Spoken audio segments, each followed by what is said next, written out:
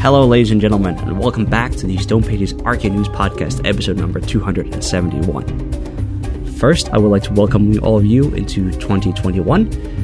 It's nice to see all of you guys back, and thank you for sticking with us despite all of the hiatuses that we've had both before and after the COVID, with all the stuff that's been going on with me personally, and also all the Corona stuff. And a great thanks to Diego and all the news team here at Stone Pages who entrust me with the podcast and use their time to collect and edit all of these stories down and putting them on the podcast webpage. It's a great honor to be allowed to present this podcast. Personally, I'd also like to apologize for any sound qualities. Currently, my mic arm has disappeared in my whole moving chaos. I've moved in with my girlfriend quite recently. So right now, my mic is stacked on top of 3 rolls of tape, and I hope that it sounds pretty alright. But again, I apologize for any sound problems, and I'll fix that in the coming weeks, hopefully. But without further ado, I would like to get into the news of today's podcast. For all of those of you who are first-timers, welcome. And if you don't already know, all of the news that we cover today can be found on news.stonepages.com, where Diego and the rest of the team have gathered the sources for all of today's stories, and you can find them there and go back and read the original articles. There's also a ton of other stories that we have not covered on today's podcast, and I would really recommend you to go there and look at them, try to figure out what else is going on around the world. So, these stories for today's podcast range from starting in England, where we have the earliest evidence of TB being found, that is tuberculosis. Then we'll be going to the Upper Paleolithic, where the first identical twins, or rather the earliest evidence of identical twins, have been found. Following that, we'll be looking at some DIY projects, namely fixing menhirs in France, as we all know and love to do in our spare time. After that, we'll be looking at cave paintings in California, where the datura flower has been helping people in rituals, and the cave paintings show this appreciation. Following that, an ancient dog has been found in Sweden, being buried with its master, the earliest evidence of a dog having been done so. Then 2 stories on gender and the gendering of work, starting in Spain with how Bronze Age women used their teeth as tools during processing, and to Peru, where hunter-gatherers seem to be a lot more female-centric than previously thought. And finally, we will be covering a story that mends both the modern and the ancient, with plastic being found at an Iron Age reconstruction village in Wales, and how these finds help us not only look at our own archaeological evidence, but what we will be leaving behind, but also how we manage waste in the modern day with so many plastics floating around. But without further ado, let's get to it. And now for the first story of today's podcast, namely an archaeological excavation at Tarrant Hinton showing the first known case of tuberculosis in Britain during the Iron Age. A very apt story considering the current timing of everything going on. Now, archaeological excavations at Tarrant Hinton in Dorset between 1967 and 1985 uncovered a variety of evidence for settlements between the Iron Age and the Roman period.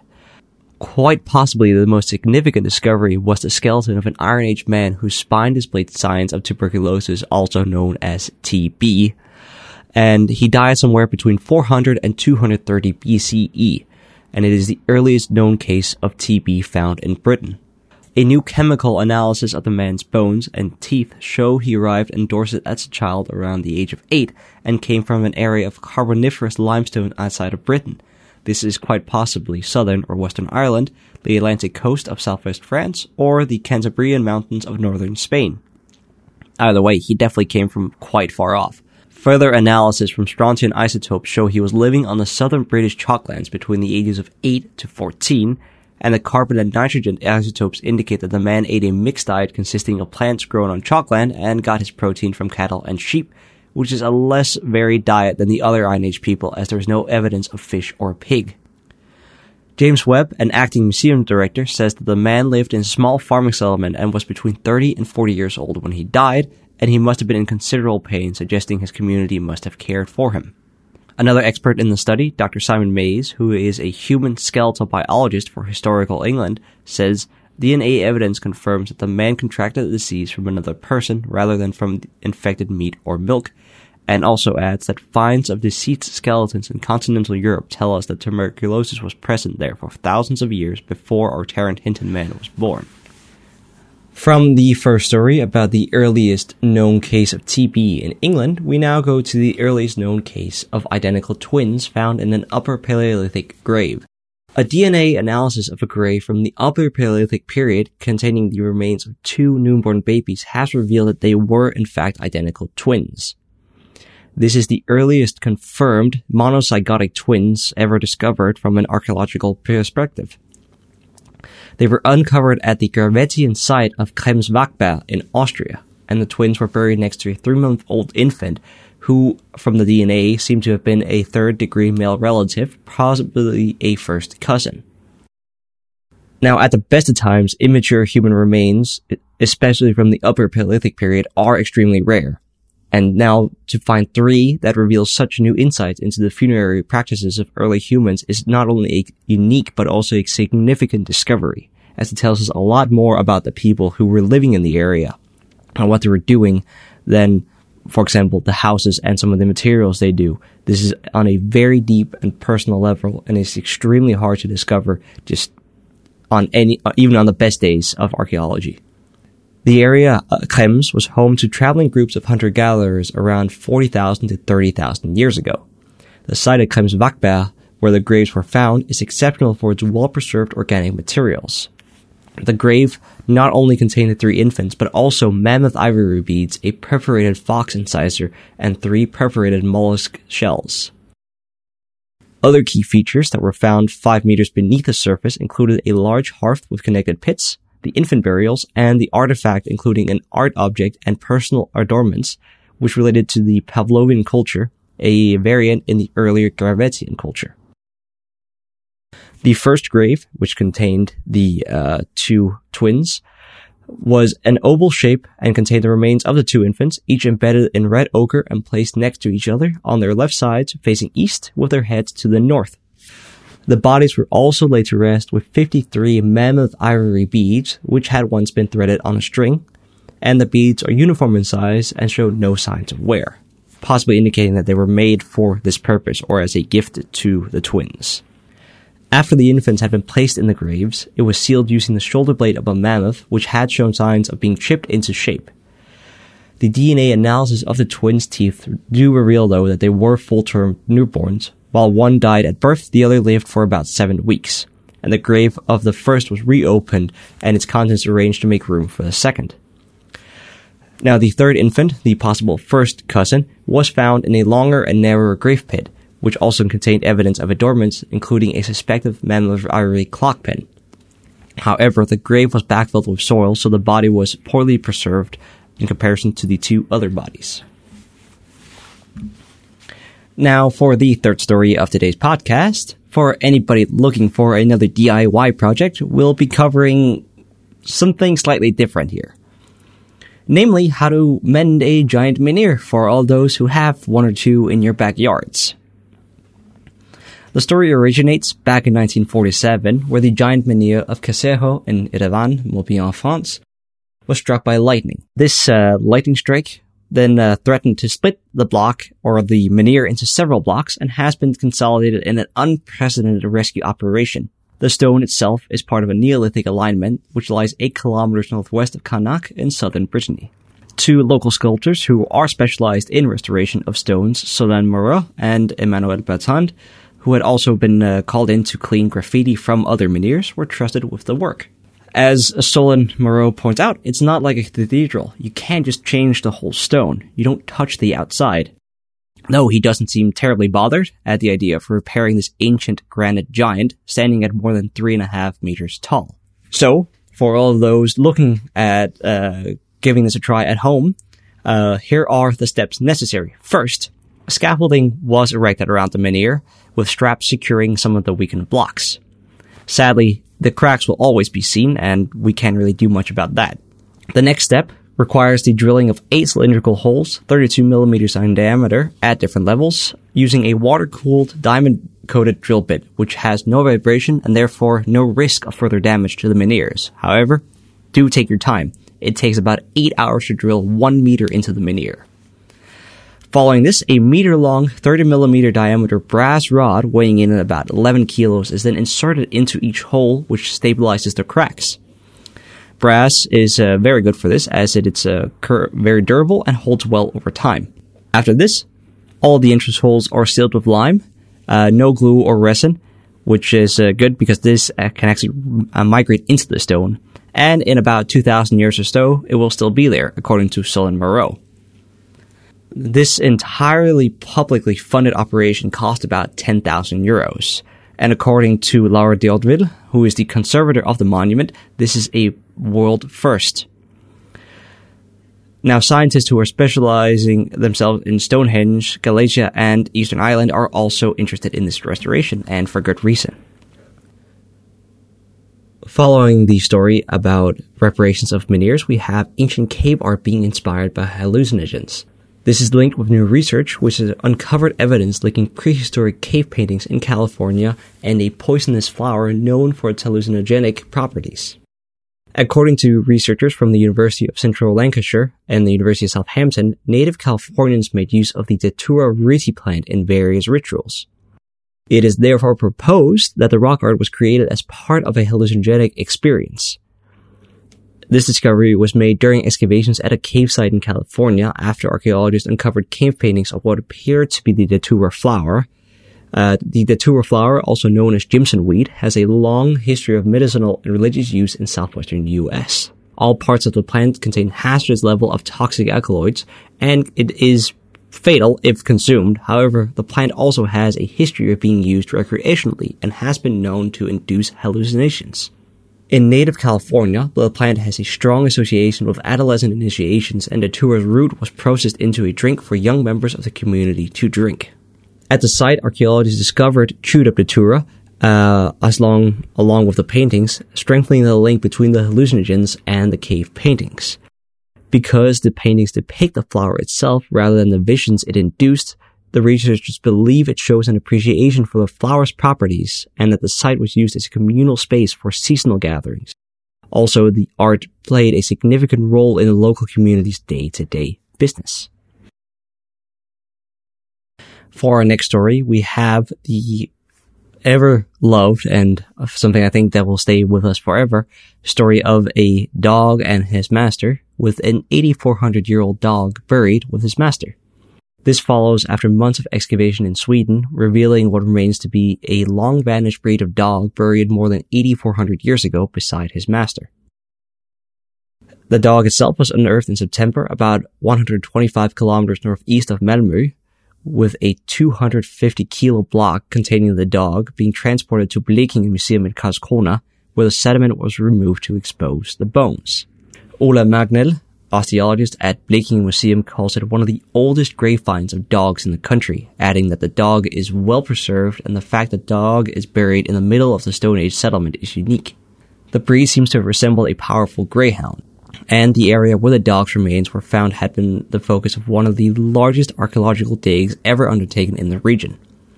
Researchers uncovered evidence of at least 56 structures, as well as fireplaces and traces of various pits and post holes, plus large amounts of flint. The experts believe that the site was inhabited by hunters during the Stone Age, with the settlement having been once on the coast before a sudden and violent rise in sea level covered it with layers of sand and mud that preserved all of its artifacts. In August this year, researchers in Italy discovered what may be the oldest dog remains ever, of a pet dog actually, dating back to between 14,000 and 20,000 years ago. And hopefully we will have more words on this soon and present them on the podcast. This is more of a heads up for both of the stories we'll be doing. Both of them do concern gender, but I find it interesting how diametrically opposed they are. The first one we'll be covering is that some specialized tasks were specialized according to gender almost 4,000 years ago. This comes as the result of a study of dental wear of 106 individuals in the Castello Alto archaeological site around 140 kilometers northeast of Granada, Spain. Here they found that only women used their front teeth as tools to make threads and cords. For some background on this, between 2200 and 1550 BCE, the culture of El Aga, which developed in the southeastern Iberia Peninsula, and it is a well-known complex society that practiced social differences based on gender, age, and specialization in tasks such as ceramics, stone, textiles, and metals. Furthermore, a recent study by the Institute of Human Paleoecology and Social Evolution, IPHES, and the University of Rovira e Virgili, URV, conducted in collaboration with the Anthropology Laboratory of the University of Granada, revealed that Bronze Age women were using their front teeth to perform certain tasks associated with making threads and cords as early as 1900 to 1600 BCE. The signs of wear included not only notches, chipped enamel, but also grooves resulting from the manipulation of fibers of plant and animal origin. And only a small group of people were making threads, and those using their teeth were exclusively women of different ages. The older the individual, the more pronounced the wear, inferring that specialization began in adolescence and continued throughout their lives. This study forms as part of the research strands that IPHES has, aiming to identify the use of teeth as tools. As promised, here is the second article concerning the role of gender in ancient societies. This concerns the remains of a female hunter who is challenging ancient gender roles. Now, importantly, this actually takes place in Peru, which I do realize is quite a far ways away from Spain or the Iberian Peninsula, but I still find it interesting and hope you will as well. Now, the remains of a female hunter were found back in 2018 during an archaeological excavation at a high-altitude site called Villamaya Pacha in Peru. The young woman, who lived around 9,000 years ago, was buried alongside what is called a well-stocked big-game hunting toolkit, including stone projectile points for felling large animals, a knife and flakes of rock for removing internal organs, and tools for scraping and tanning hides. Protein analysis of dental remnants helped confirm her sex, and her bones suggest that she may have been between 17 to 19 years old at the time of her death. The researchers then looked at archaeological records of 429 other burials throughout North and South America from about 14,000 to 8,000 years ago. They found that in 27 individuals buried with big game hunting tools, 11 were female and 16 were male. And based on their findings, the team suggested between 30% and 50% of big game hunters who lived more than 10,000 years ago in the Americas may have been women. Now, Dr. Randy Haas, who is an assistant professor of anthropology at the University of California, Davis, and lead author on the study, says it is well established that in most contemporary and recent societies of hunter-gatherers, hunting is predominantly done by males, and archaeological evidence has tended to support the conclusion that past gender roles were similar. On occasion, female remains have been associated with materials that suggested that they were hunters, but the examples have been treated as outliers. However, in Dr. Haas's opinion, it is now clear that sexual division of labor was fundamentally different, likely more equitable in our species' deep hunter-gatherers past. Again, I do realize the not only geographic but also the chronological difference between the two stories, but I think it's extremely interesting to look at the changes in societies, and especially over such wide berths. Sadly, we can't exactly ask the people of the past in person why the big difference in not only the gendered workspaces, but also why in some cases women were more accepted as hunter-gatherers than in other places. But it is, after all, interesting, and I wonder if it has something to do more with the types of game that you're hunting. So, for example, with larger crews, you just need more people, thereby you have to use both genders, whereas in some cases, maybe if you're using more dogs for hunting, you can have a more mono-gendered hunting party, as we've seen in Siberia, where they've been breeding, or where they used to breed dogs for hunting polar bears. I wonder if those hunters were male as well, and it would be an interesting overall study to compare hunting traditions in regards to the tools they used, both as far as flint knives goes, but also the animals that they used for helping hunting, and at least in my opinion anyways. For the last story of today's podcast, we have what I would call a very unique story.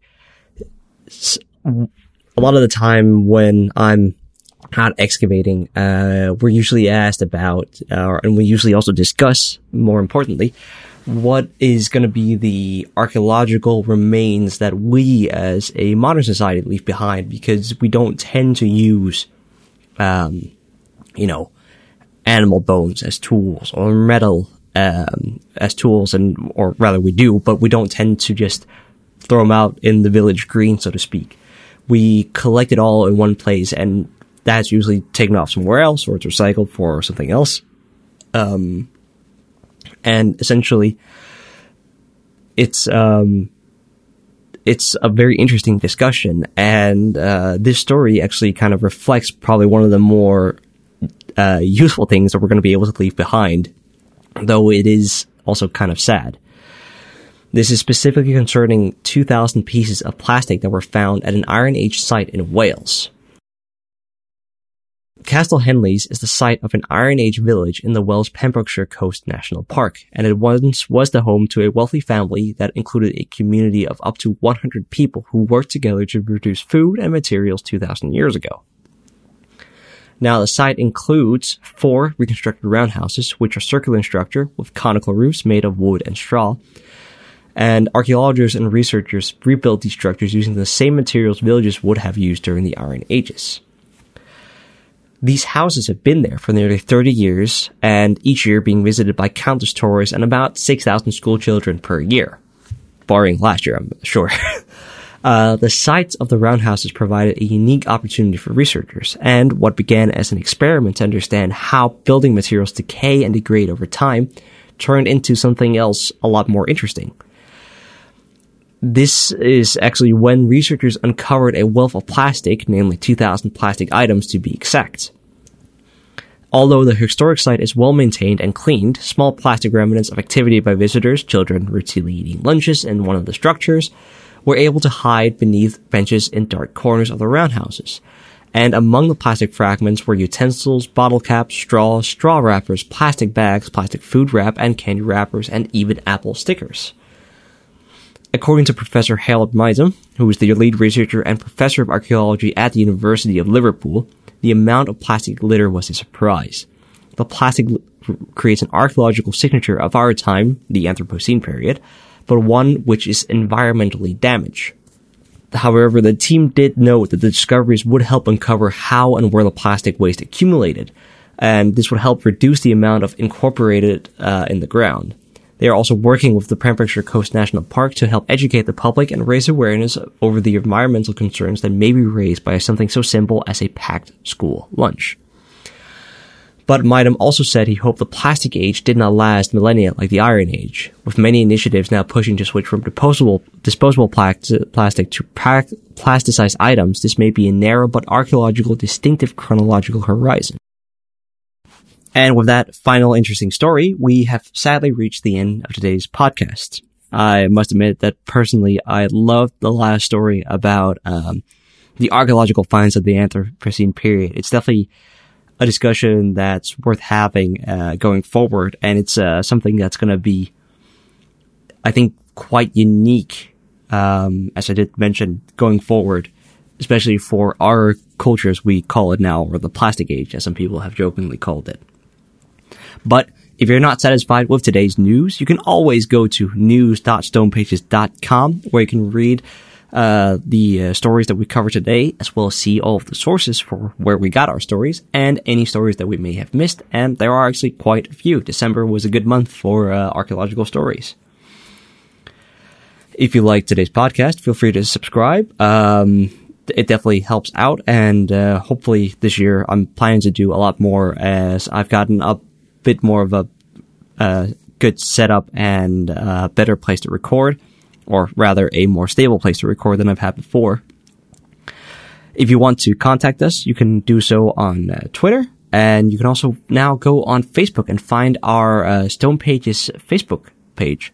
You can also write to me at philip@stonepages.com, which you can do so by following or clicking the link in the episode description. and you can write to me directly if you have any feedback for me. But without further ado, I must sadly say goodbye, and I will see you guys next time. Bye-bye.